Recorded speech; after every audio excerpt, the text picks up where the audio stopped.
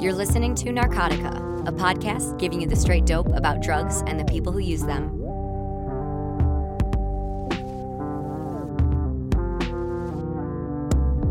Hey Narcotica listeners, this is Zachary Siegel, and I'm broadcasting from Chicago, Illinois.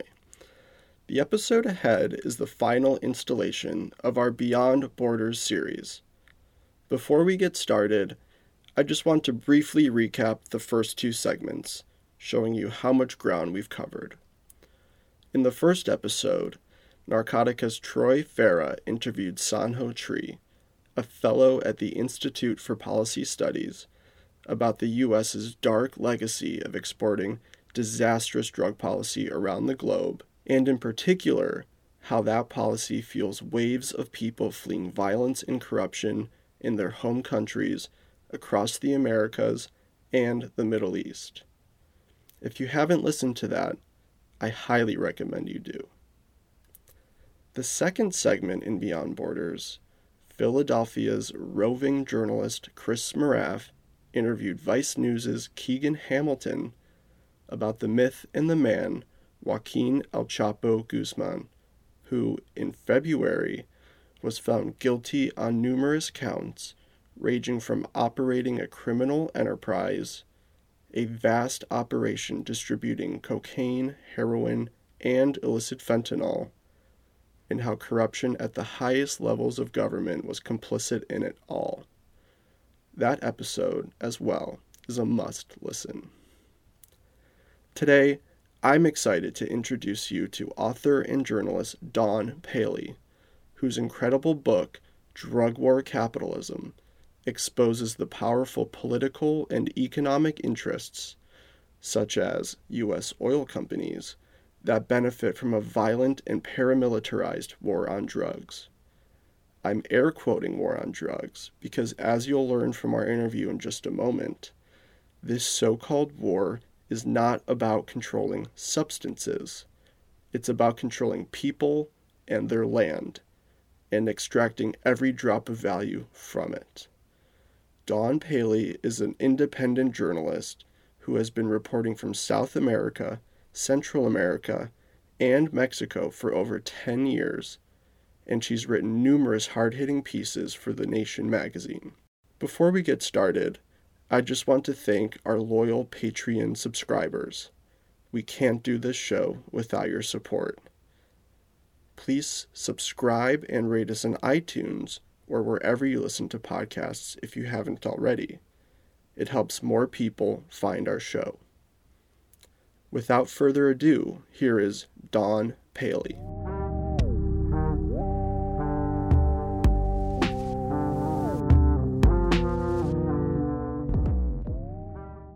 Thanks so much for coming on the show. I'm really excited to have you on and share your perspective with our listeners. I think few journalists, especially in mainstream outlets, have connected all the dots of the war on drugs in the way that you have. So thanks for being here.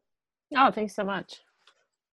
So to start off, in Drug War Capitalism, your book, you place violence across Colombia and Mexico in material, political, and economic contexts. And in doing so, you sort of unpack the true motivations for the war on drugs. Can you just start off by giving us an example of how, drug control and U.S. foreign aid are sort of used as a cover to advance interests of corporations? That's a really good question, and it's deceivingly simple.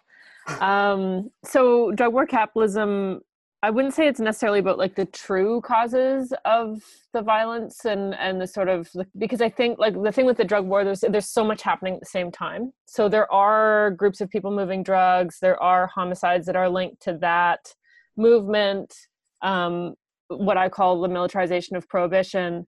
But then there's also this undercurrent, which I argue in drug war capitalism is ignored, I think, in the media, and which is something that we need to highlight a lot more, which is how these kinds of violence actually also can benefit the interests of capital, the interests of corporations. So to come with one really concrete example, that's fairly well documented in Mexico. We could talk about the Juarez Valley. So listeners might remember when Ciudad Juarez was in the news quite a lot, which is a border city, right, which shares a border with El Paso, Texas, because it became the murder capital of the world, because of many killings of women, because of enforced disappearances, and so on. So not far outside of the city, in a rural area, there's another border crossing that's called Guadalupe Tornillo. On the Texas side, it's Tornillo, Texas, and then Guadalupe, Chihuahua on the other side. And residents have told journalists and international observers that, for years they experienced this extreme violence, largely at the hands of state forces. But it was reported in the media at the time as being a showdown between two drug cartels, and basically transformed that area of Guadalupe into a kind of a ghost town. So thousands of people left a town of thousands of people. Do you know what I mean? There was very, very few people left because of the violence directed towards the residents of the city. And it was always told within the sort of official discourse of, the war between these two cartels and so on. And so when the journalists started going in later and getting a better version of the story, they started to hear this over and over again. Well, actually, it was largely state forces, militarization, federal police, the military, and so on.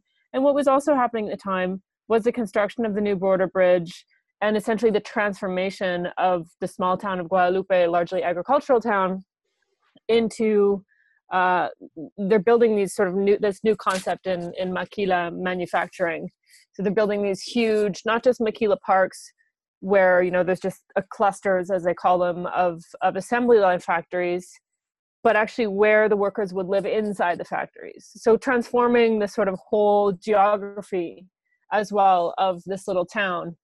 And so I think part of what drug war capitalism is sort of a call to look at other factors at play instead of just buying into this discourse that is so convenient for governments, for the US government, for the Mexican government, to be talking about, it's bad guys killing each other, and actually see, okay, who is actually being killed? This is like the weakest plank of their argument, is when you say, yes, but who are these people being killed? When 9 out of 10 times in Mexico, you don't even have an investigation, right? So like they're, constantly criminalizing the victims when there's not even an investigation. And oftentimes we don't even know who there are. The number of unidentified bodies right now in morgues in Mexico, for example, sort of flies in the face of the idea that we know who the victims are. In a proper way. In this ghost town, when thousands of people left, in its place, a sort of like corporate feudal enterprise just magically appeared with a factory and people to live, and it essentially displaced one group and then moved in there to that's wild. Like and there's a very famous family in that region called the Reyes Salazar family, and they were among the first to denounce the militarization, to speak out against it. But for years before that, they had also been organizing against all the toxic waste that was being dumped into the river systems, and just like a really activist family. And that family was obliterated. They were disappeared. Some of them were forced into the United States. Others were murdered. So it was like, first it was a campaign against the Reyes Salazar family, and then they just went off and sort of were able to disguise this mass displacement as a war on drugs. And like I said, like constantly criminalizing the victims, constantly saying it's a war between cartels. And by doing that, they tell journalists and they tell reporters and they tell people who would want to be in solidarity, it's too dangerous, you can't go there, don't step foot. Do you know what I mean? So it's just sort of like putting out these warning signs and saying it's no man's land, it's a war between cartels, and then transforming the economic, political, and social geography of the area. And that's one case that's well documented. I think the other thing with drug war capitalism is it's kind of like a call to, like, let's think about this differently. Let's, as journalists, do different kinds of research and different kinds of work on this. Because it's not a conclusive document saying this is what's happening. It's kind of like, let's shift our analysis so that we can try to get a better understanding of what's going on. Because there's so many cases that we don't know about, that we haven't heard about, that we haven't had the good reporting on yet. Yeah, and that gets into why you're often critical of the dominant media narratives that only focus on like Narcos and these juicy stories of cartel territory and violence and these sort of intra fights among cartels. And of course, this is entertaining media, but it narrowly focuses on so much and the bigger picture gets lost. And so right. And there's a few there's a few kind of crucial lines that I think would just keep in mind, like the greatest purveyors of violence in modern times are states. Like, so why are we going to focus on these demons, on these drug cartels, or even terrorist groups like ISIS, I would argue, when we see over and over and over again in the facts who are those that have the most weapons, the largest armies, the most at their disposal, plus the states over and over again, right? Yeah, and this was so apparent to me following the trial of El Chapo Guzman recently, where all these like lurid details of payoffs and bribes and drug trafficking and just this vast network of criminal enterprise being unpacked in U.S. courts. And again, we just don't see so much of the other factors that are happening in Mexico that let someone like El Chapo Guzman thrive and run a business there, and who else is benefiting from his kind of business. Right. And also that sort of trial is a very favorable way of airing again the official story, because anything that is not directly connected to this person becomes extemporaneous to the court case, so it's not heard, right? So we don't actually hear about the broader networks that are supporting this. It's all has to link back into this one man, and that's all we get to hear about. The man, and it's the like myth. But there's also a whole system, right? I mean, yeah. And of course, after the trial and he's convicted and found guilty on all counts, it's sort of paraded as like, you know, the war on drugs is working. Like this is a huge success. And it's like, meantime, America's in the midst of a deadly overdose crisis where heroin and fentanyl have never been cheaper and more available. And yet the whole raison d'etre of the war on drugs is to make drugs scarce and expensive. Just like by every metric, this war is an utter failure. And then we get one court case that heralds it as a success. Right.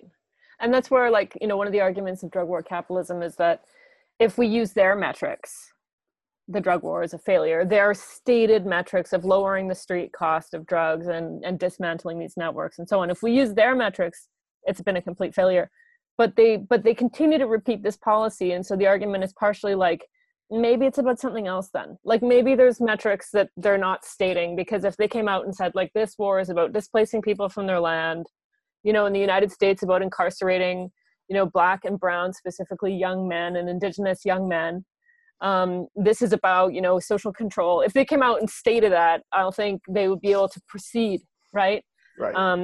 But I think that if we do a sort of a reading against the grain, as Walter Benjamin would say, of the drug war, we can see that there's all these other impacts, which I think that, you know, it's been since Plan Colombia, which is where drug war capitalism starts in the year 2000, like almost 20 years of this kind of policy.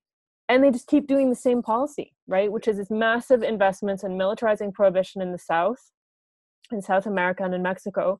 And we can't talk about unintended consequences. I mean, the UN still talks about violence being an unintended consequence of this kind of policy. And it's like, but after 20 years, it's not it's a known consequence. And in fact, I argue that it's a driving motivation for this kind of militarized prohibition is social control through homicide and massacre in the United States through the prison system. Right. It might be unintended quotes, but it is foreseeable and foreseen over the last 2 decades. And I think it would be debatable. How could you argue that's unintended? It might be the first time you could say it was unintended. Yeah. But once it's a known consequence, I think it's a known consequence. It cannot be an unintended consequence anymore. But that kind of separation of sort of the actions, the policies from the effects, and the ability to sort of criminalize all of the victims is really one of the best things about this type of drug war, of discourse of war, I think, for the governments that are perpetrating it, is that it gives them this plausible deniability all the time. And it creates this sort of, well, you know, those who have lost a family member, those who have an incarcerated family member, they must have been doing something bad. Mm-hmm. Right, which is very polarizing socially. Yeah, and like the the most potent and scariest illustration of that to me is really Rodrigo Duterte in the Philippines, just extrajudicially killing anybody who is, quote, suspected of being engaged in using drugs or dealing drugs. Meanwhile, thousands of people are dead, and it's called a drug war. Like, that to me just is so infuriating, because like this is a genocide. It's not exactly. It's terrible. Yeah, that's I think one of the most sort of blatant examples, and I think Brazil is also sort of, I mean, with Bolsonaro moving towards a sort of Duterte kind of social cleansing model, totally racialized, of course, you know, especially along the lines of like extreme anti-Blackness, and using the drug war and using narcotics constantly as a sort of excuse why, right? And this is not new. This has been going on in Brazil for a long time. In fact, like one of the interesting things in Brazil is it was Lula that first brought in some of the mandatory sentencings and some of the harsh penalties for folks that are using substances. And so there's this, it's just this interesting thing, even from the 1960s, going back to the sort of, you know, the counterculture times.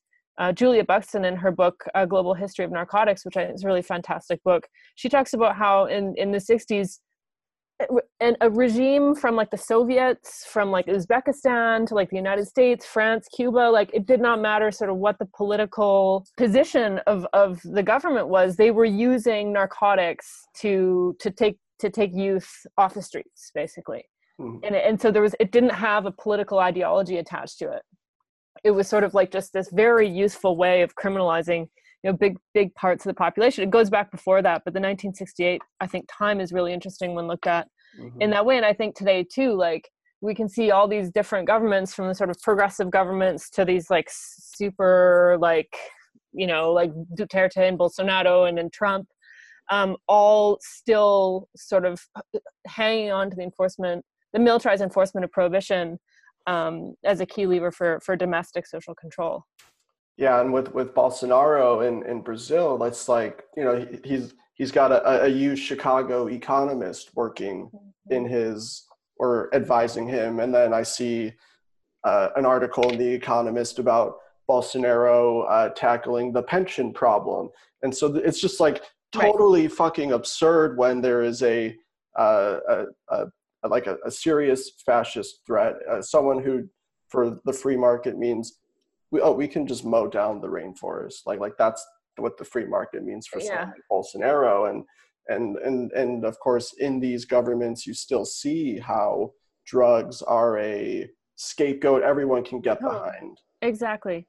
And it's interesting because during the Cold War, because I've just finished my PhD dissertation, and I worked a lot on the ideas of how the war that we're experiencing now with the drug war is different from the Cold War.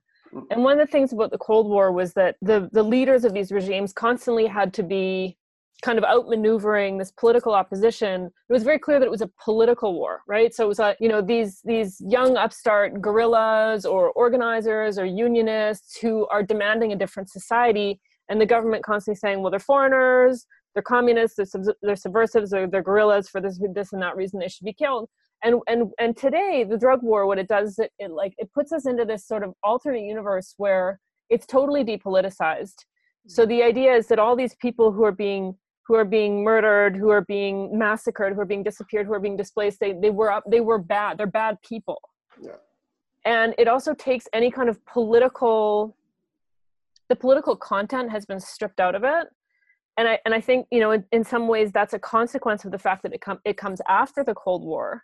So the political left was, you know, hit really, really hard, and I don't want to say destroyed because it's still there, but decimated. Mm-hmm. And the political content today, it's the right-wing political content. It's a reactionary political content. It's about taking more. It's about taking more land, taking more rights from people, you know, to undoing people's organizing. And so then we're supposed to believe that it's not political. It's not political because there's no leftists, because where's the leftists? And it's like, well, actually, I think, you know, 200,000 murders of mostly young men, mostly from poor communities over the last 12 years, that's political. I'm sorry, that is political. You have all of these mass graves. You have, you know, tens of thousands more people disappeared just in Mexico.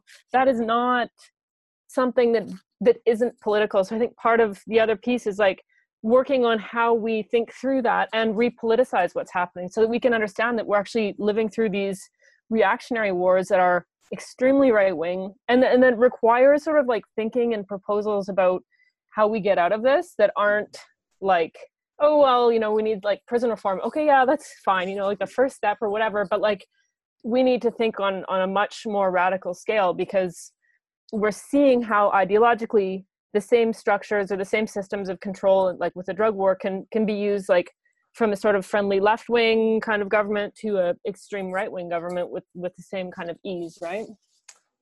Yeah, and when you put it that way, the sort of progressive policies and criminal justice reform that's like, you know, bipartisan here, it only barely nibbles around the edges of the problems that are really, really endemic to this thing. And so like we get something like the First Step Act, which affects a tiny minority of the 2 million people who are incarcerated in this country. And it's like, you know, it's funny that they call it the First Step Act, because it's just like the tiniest, most minute step someone can possibly take if they really want to tackle this problem. And I think I've always kind of thought it was sad that left, that sort of establishment left that sees progress in these incremental things, and maybe, you know, for some people there is some progress, maybe there's some improvements, wouldn't hold up the abolitionist left and say like, this is where we're going. Mm-hmm. But there's just like this total fear of being like too radical. But like when I sit down and listen to voices like anti-abolitionists like Miriam Kaba or Angela Davis, I'm always just like, yes, like these women are this is exactly where we need to go. This is the kind of way, the structural ways we need to think about this stuff, and not just sort of, well, let's make sure that people get 3 square meals a day when they're behind. It's like, okay, come on, you know, like the abolitionist stuff is really exciting. And so is, I think, the conversation around, you know, regulation. But all the way, you know, not like, okay, let's legalize marijuana. Let's talk about, you know, regulation or decriminalization of all substances, and take the discussion all the way to its logical endpoint, which is where we need to go. Yeah, totally. And when it comes to the sort of small incremental progress, like the Marijuana Justice Act, all the presidents in 2020 are getting behind, which would just effectively deschedule cannabis, there's still a section of Democrats, the sort of corporatist wing, that is still against this stuff. And so the progress is slow and ongoing. And even with something like cannabis legalization, there is still so much pushback, and then rehashing old fears about psychosis and murder and violence related to this drug. So, you know, thank you, Malcolm Gladwell. I don't know if you sound like exactly. And so I have a piece coming out soon in the New Republic just about just the rhetorical, political history of using old fears around cannabis. And I thought that strain of panic was dead. Like, I did not think you could tap that vein again in 2019.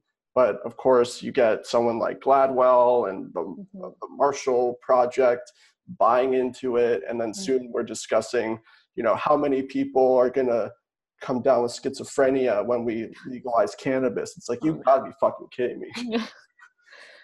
Right. And I mean, I think I recently heard some testimony by Alejandra Ocasio-Cortez, and she was saying, you know, the warning that I think a lot of activists have said, but it was really amazing to hear say it, like, you know, this is not something that white people should be making money on. Like the communities who have paid so heavily over the past decades, but with their lives for the prohibition of marijuana, should be the ones who are given like the possibility of participating in it once it's like a legal business, and participating as owners and as leaders. And I think, well, like, part of the thing that's so frustrating about sort of what you're identifying is it also seems like there's this other cycle where these people who are so against it, the next day they're like entrepreneurs. Right. And they're the ones they're perfectly positioned, have made this huge investment and are now just going to be like, and that's how they're coming over to the other side. It's like, well, actually you can make a lot of money on this. Great. Okay. Actually, you know what? Yeah. But it's like that's not, I think it's really, really good that there's strong voices out there. And I also think we need to think about marijuana as sort of it's so different from some of the other substances, but it's a test case, right? Like, it's a different kind of capitalism, like more just American capitalism. I'm going to get into the business of this and of course exclude the communities who've been ravaged by this very business for a century. Exactly. So I would jump back to something you were talking about moments ago about how we blame the victims. So when someone gets killed, it's like, oh, well, they were involved in this shady business, and that's what happens when they were asking for trouble. And I feel like when back in the midterms, when the Republicans, with the help of media, stirred up this frenzy about the so-called migrant crisis, this word migrant is just doing so much heavy lifting for the audience. And can you sort of elaborate on like who migrants are when they show up at our border, and yeah, like I just feel like we're not at all told what conditions they're fleeing, why they're fleeing. They're just called migrants. Sure. I mean, that's another really big question, right? I think something important to sort of point out is that, now you'll probably recall, like in 2014, there was an unaccompanied child minors crisis, right? So there was all these young folks showing up without their parents and crossing the border. And then the recent wave has been really tied to the caravans and also family separation. These are all Central Americans. Mm-hmm. And that is because the Mexicans that come, Mexico has an agreement with the United States, they're immediately deported without trial, right? So they're not held, or that normally they're not held unless they make an asylum claim. But so Mexicans and Mexican children in general are just being turned around and immediately just deported back to Mexico. The Central Americans have a slightly longer process, often months long, often longer, where they're held and then they're put on these like show trials, right? Where there's 20 people at a time in front of a judge, not understanding what's going on. These folks are fleeing the impacts of like a century of US imperialism, right? And they're fleeing societies that are so violent. And there's just a lot of day-to-day quotidian violence. And then there's a lot of violence like by state forces, by the police, just like a lot of corruption. And this violence is, I argue, a direct impact of the inequalities and the sort of structural violence worker formations that have been created in Central America by the presence of United States soldiers and United States advisors. Mm-hmm. So you had these, incredibly bloody civil wars. But I don't like the word civil war. I don't like the word internal conflict. Like none of the terminology really works. But I mean, you had genocide in Guatemala, right? You had these huge massacres. And this is just going back to the somewhat recent history, the second half of the 20th century after the Second World War. Before that, you also had all kinds of massacres and awful stuff under U.S. supervision. But so the peace accords in Central America were signed in the 1990s. And right away, like within a couple years, I always come back to this, and it's a fairly detailed example, but I think it's a good illustration. In Guatemala, the last peace accord was signed in 1996, and it prohibited the army from participating in domestic affairs, from patrolling, from being in the communities. The army was supposed to stay on the streets and just be an army just in case there was an invasion from a neighboring country. Mm-hmm. By 1999, the army is back on the streets doing joint patrols in the neighborhoods, in the communities, in the villages, on the pretext of controlling narcotics. So you have the immediate remilitarization of Guatemala. Similar things happen in El Salvador. The U.S. converts their bases into, now they're anti-narcotics bases and forward operating locations instead of being sort of Cold War, anti-communist bases. Exactly. So you have basically this really, really short sort of a blink of something that might appear to be, okay, we're moving into peacetime. And then these nations are immediately remilitarized under the pretext of the war on drugs. But at the same time, the U.S. is pushing policy like forcing these countries to, not to go into debt, like all the sort of austerity measures that we talk about. So paying massive amounts of the income that they have into their debt payments, not being allowed to operate any kind of deficits, starving the public sector, starving education, starving the healthcare system, right? Like, so all of these, pushing campesinos off their land, imposing, really contaminating mining projects and oil projects, and, monocultures, monocrops, like the palm oil is a big one in Central America. All of these factors pushing people into the urban areas where there's no services, right? There's huge inequality, and then propping up political regimes, like the coup in Honduras in 2009, and everything that's happened in Honduras.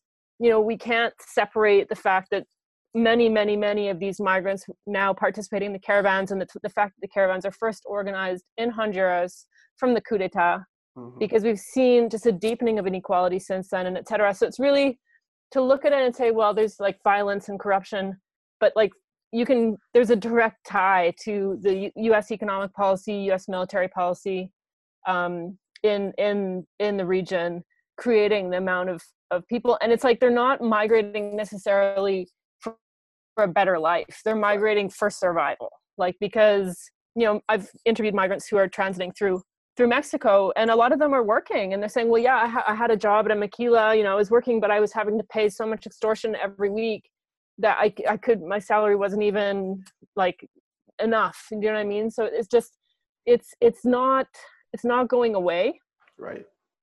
It's an exodus.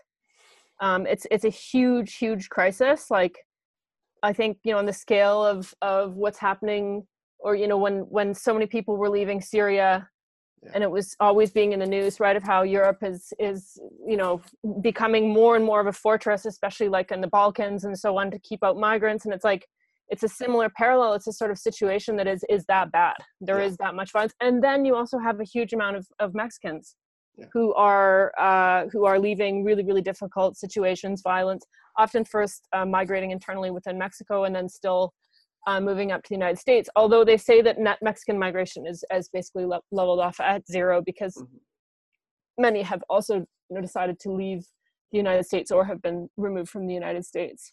But that's kind of an overview. I think the big mistake is to just see it as someone's flippant desire to, like, oh, I'm going to go try this out. It's like, no, people are now leaving because they're just, survival is not possible in their own country.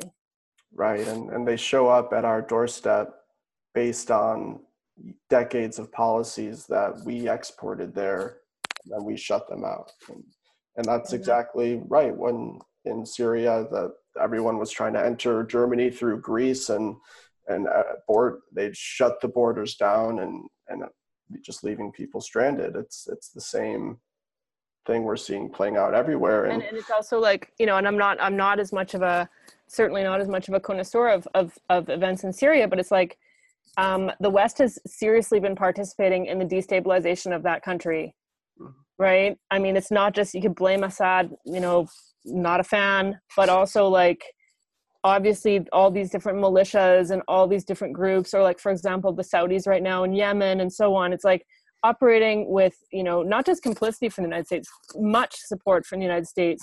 And this is impacting the lives of regular folks. So it's a sort of boomerang, on these policies, that if you're going to go in and fuck countries up, like, people are going to leave.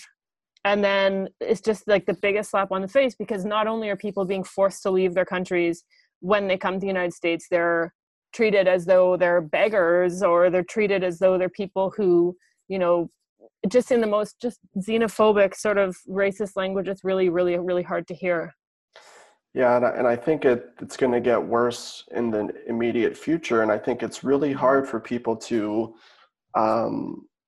understand and see the magnitude and scope of this. Like, it is millions of people moving across continents, and it's a big question mark how this is all going to look in a few years. But it's totally unsustainable and really scary. And again, it to bring it back to sort of drug war capitalism, what you're really describing also reminds me of Naomi Klein's disaster capitalism. Like, in these sort of extreme moments of duress and panic, policy is malleable and it can bend and move and be changed to fit, certain interests. And I think like Hurricane Katrina is probably a really potent example of that, when Arne Duncan, Obama's Secretary of Education, said the best thing that happened to education in New Orleans was Hurricane Katrina, which is a disgusting thing to say.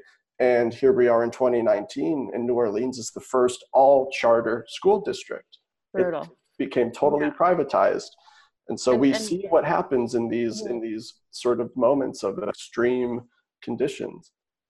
Yeah, and I mean, I'm definitely very inspired by Naomi Klein's work and disaster capitalism, and other work that she's done, like her Puerto Rico stuff recently has been really good. And so, part of the argument of drug war capitalism is that they manufacture a crisis, essentially, which is a crisis based on the militarization of prohibition.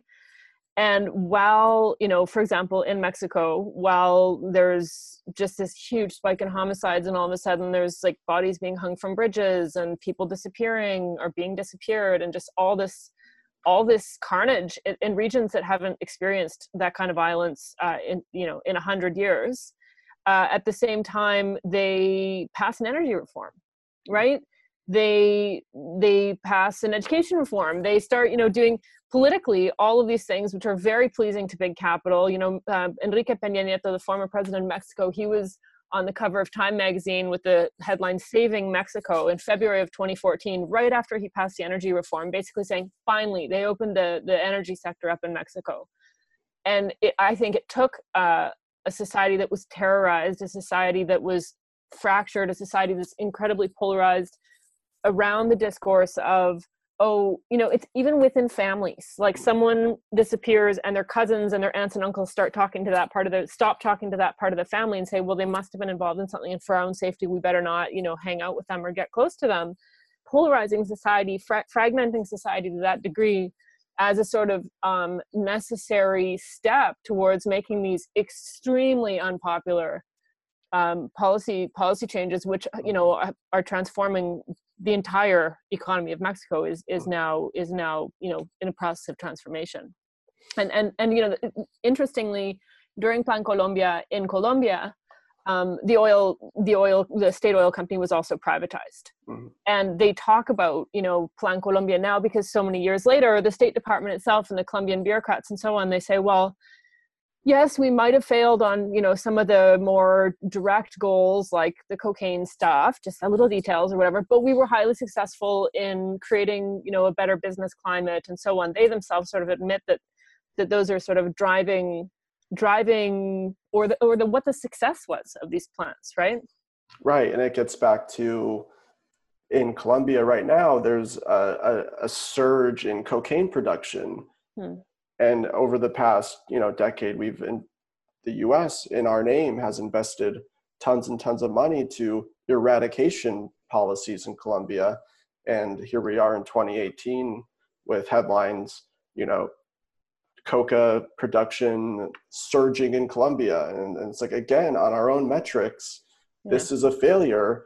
And then what you're saying again is, well, what are the other metrics? What things are actually going on that might be benefiting people? And also, can we please look at the drug war not in a vacuum as something that's happening like separate from every other event in history? Like, no, it's happening within a matrix that includes existing capitalism, it includes the state, it includes social movements, it includes territory. Like, it's not, there's these maps with the arrows on them, and they're supposed to show us like different colored arrows or the different cartels, and it's just like, and who invents this stuff? Like, once you're working on it, this doesn't make, of course it's going from like the bottom of the country to the top of the country, like, but beyond that, there is absolutely nothing that in those maps that reflects it. It's like a way of talking about violence that doesn't actually say anything. All it does is I think it paralyzes people, it paralyzes researchers, it makes people fearful, and it polarizes.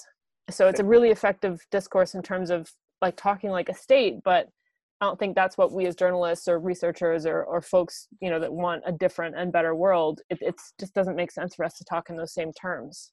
Right. And so much of the drug war and prohibitive policies really criminalize and do harm to the end user. Like at the very, very bottom of this network, you have a corner dealer selling tiny amounts, like, you know, marginally impacting the local supply to addicted users. And this is where we see the really harsh and harmful policies that, you know, appear to be doing something about this problem really only affect the bottom, the lowest hanging fruit. And it's also reminds me of sort of the gun policy debate in America, where you only see end users who get criminalized for possessing guns, and yet we hear nothing about the manufacturers, suppliers, and distributors of weapons get any brunt of the harsh policies. We just see young Black men get years and years and years because Michael Bloomberg wants to see gun violence end, and all we do is see the end users get criminalized. It's the same way with drugs. I think it's interesting to, like, so you brought up El Chapo, right? So we also see like this person who's now, we're told, responsible for like thousands of deaths and all this stuff. He gets a fair trial. What do the young folks, the young, mostly young people who are the low ends of these same networks through Mexico, what do they get? They get extrajudicial assassination. They get hung off of bridges. They get, you know, because they're also among the victims of this war. Like, it's not to say don't criminalize the victims. It doesn't mean none of the people who have been victimized in this war were participating in illicit economies. No, obviously some of them are participating, right? Nobody deserves to die like that. Right. And I think innocence is a really, really bad plank to stand on in terms of like arguing for change. Jackie Wang has a really, really fantastic essay in her new book, Carceral Capitalism, called Against Innocence, where she just really hammers home like why arguing from innocence, it doesn't make sense. But we see the people at the lowest end, the sort of, you know, so one of the places where I worked a lot in the north of Mexico, folks would say to me when the drug trade started changing, there was basically new bosses that came in, and they went up to the kids who were already hanging out on the corner, playing dominoes or drinking beer or whatever, just hanging out, and said, okay, you're working for us now. Like, here's a radio and we'll pay you every week. And what the work that they ended up doing sort of for the cartels was very, very similar to the sort of existing sort of structure of hanging out and being part of a clica, or just being like like a marginalized youth. But then those kids were the same ones who were picked up en masse and, you know, massacred and murdered and put in jail and disappeared and so on. And so that's how the low end, the sort of, but it's not the low end, it's the majority of people interacting with that economy. That's how they're treated, right? They're treated as subhuman. And then you have this figure of El Chapo is sort of the worst of the worst and so on.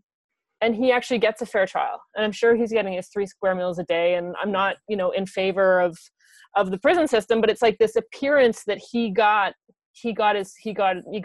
heard, right? And it's like, actually, that's a very exceptional treatment for somebody suspected of participating in this economy in Mexico. Yeah, that's a really, really good point. And I think what we're sort of getting to here is like the experiences of everyday people that might lead them to illicit markets or to the drug trade or to cliques and gangs. No policy is affecting that experience. No policy is giving people opportunity or a way out of that. So that's why we criminalize the possession of a drug or a gun, and they get locked up, and the policy upstream that could prevent them from seeing that as an opportunity or an option is anti-capitalist. It's not on the table, right? It's anti-capitalist. You would have to tackle poverty, and no one wants to do that. So let's criminalize guns and drugs, or tackle extreme wealth. Right. Like, every billionaire is a policy failure. That was another one I saw recently, and I was like, oh, that's a great way of looking at it. I mean, it really, to like, capitalism is the root problem here. And so to pretend that there's ways, like, so the new president of Mexico is talking about, you know, opening up all these new AMLO. He's talking about opening up all these new spots in universities, because every year in Mexico there's hundreds of thousands of young folks who apply to do a bachelor's degree in a public university and who are turned away. And so he's saying, we're going to open up all these new spots and so on. It's like, okay, that's good. That's going to help for about 5 years. And then they finish their degrees, and then there's still nothing at the end, and there's no such thing as a living wage in Mexico. You know, you can be working in the border right now and making less than $10 a day, and your cost of living is not that much cheaper than it is in the US. People cross into the US, into Texas, to buy goods at lower prices than they can buy them in Mexico. So you tell me, like, at what moment are we talking about a meaningful solution to inequality and creating opportunities for people, if we're not actually talking about, you know, reforming or completely transforming the capitalist system? And so it's too radical, you know, you can't talk about that kind of stuff. But luckily I'm not a politician and I don't plan to be one, so. Right. And it just got me thinking, like, AMLO's policy to open up universities for people, it's just going to create the problem in America, which is you have a bunch of overeducated millennials who can't find fucking work. I have a master's degree and I'm, like, you know, freelancing and doing like 10 jobs. Like, I wouldn't say you guys are the problem. I mean, I would say the problem is that you guys aren't making a revolution right now. But the problem is capitalism. The problem isn't you guys. I mean, the problem is the system. And I mean, another thing is, many of y'all, I don't know about yourself, but like, have huge amount of debt. That's just unbelievable. Like, on these conditions where is that real? Like, I still feel like I'm like an old fashioned kind of like old lady, because I went to a public university in Canada, and, you know, our system is just not as horrible as it is in the United States. But yeah, you know, there's one of the people I work with has this really, I think, useful idea. And she talks about like a practical horizon and a horizon of desire. When we're thinking about movements, when we're participating in movements, a practical horizon is like, what can we actually change? You know, what are these incremental things that can improve people's lives and so on?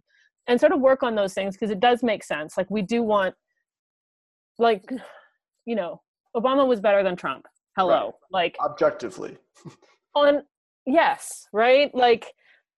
Like certain policies, certain ways of, you know, Obamacare, like universal health care as it should be, is better than what you guys have. It's better. It's incrementally better.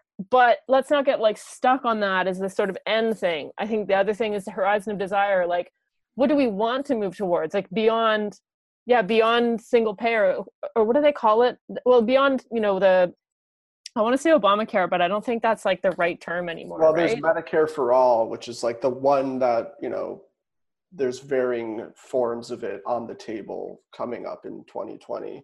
So like, yes, like, I think signing a petition and like helping out and working on those campaigns is good, but also like, that's not an end goal, because you still have people who can't, you know, see, and people whose teeth are messed, and people who have so many other problems that aren't addressed, like, you know, like including, I think, a lot of folks who are using narcotics in the United States, who aren't being included, or so it's like, I think we always need to be pushing for more and say, well, that's really not pragmatic, but also talking about what those things are. And I think, you know, harm reduction and regulation and legalization and demilitarization of prohibition are like really utopian worlds, because it does and has felt like so impossible for there to be any change there. And if we can make some changes on this stuff, I think, you know, prison abolition, all this kind of stuff, it's actually, there's tons of inspiring stuff happening right now. Especially in Canada, where drug user organizing is leading to really inspiring and phenomenal policies, where in Vancouver and the downtown east side, you have buying clubs for drug users so that they know that their heroin isn't going to fucking kill them. And so in America, that's slowly being exported here. Like there are drug user unions here in America. There are unsanctioned supervised injection sites here in America.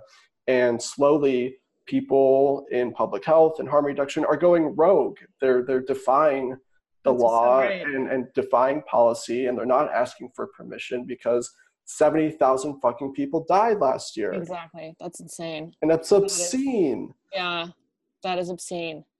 And it's just also, I don't know, it's just so, I mean, it's a little bit philosophical, but like, you know, you think about the so-called sort of tenets of the United States, which is like, you know, like freedom or whatever. And it's like, okay, then why don't we have the freedom to use whatever substances we want to use, right? Like what freedom, like on a society that's built on slavery and colonization, obviously there's a lot of problems with the idea of freedom from the very outset, but it's just so, I just don't see why.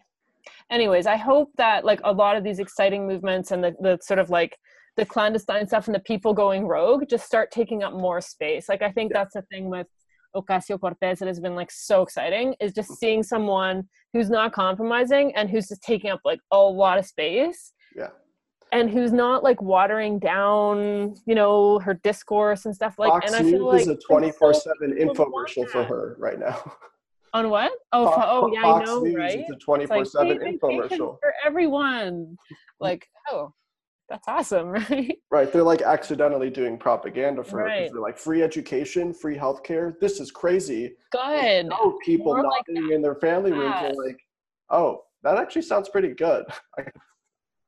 More like that. Like I feel like she's one of the most visible sort of folks and doing what needs to be done right now, just taking those big ideas and just getting them to take up a lot of space. Yeah, and I think what you're communicating and feeling is what a lot of people are right now, which is they finally have a politician who represents them. I'm 29 and like what Joe Biden was like had my best interest. Like, I've never had a politician to root for like so it's something new for us growing up right now to have someone who speaks our language and wants what we want. And I think there's limitations built into the system that, you know, she's obviously coming in contact with and confronting, but it is, I have to admit, it's very inspiring.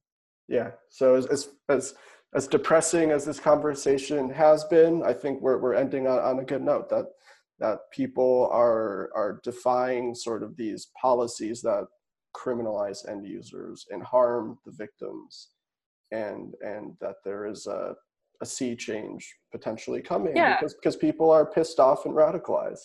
Prohibition is good for the state. It's very good for them. It's an amazing tool through which they can finance mercenaries and private armies without using taxpayers' money.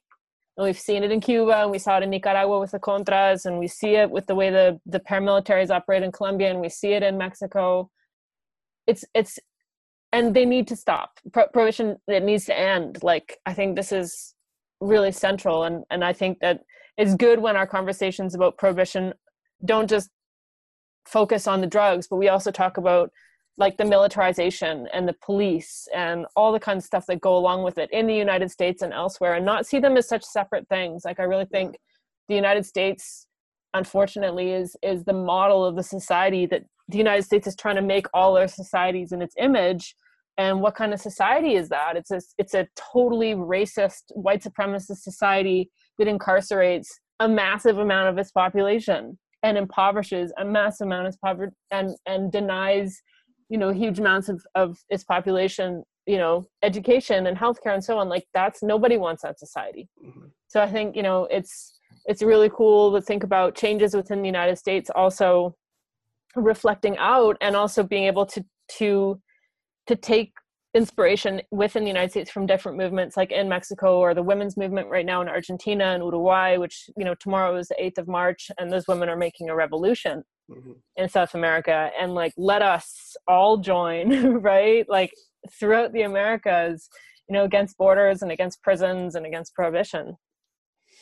Yeah, well, that's a good place to wrap up. Dawn, thank you so much for taking drug policy out of its silo and centering it in the material conditions that affect everyday people. My pleasure. Thanks so much for having me.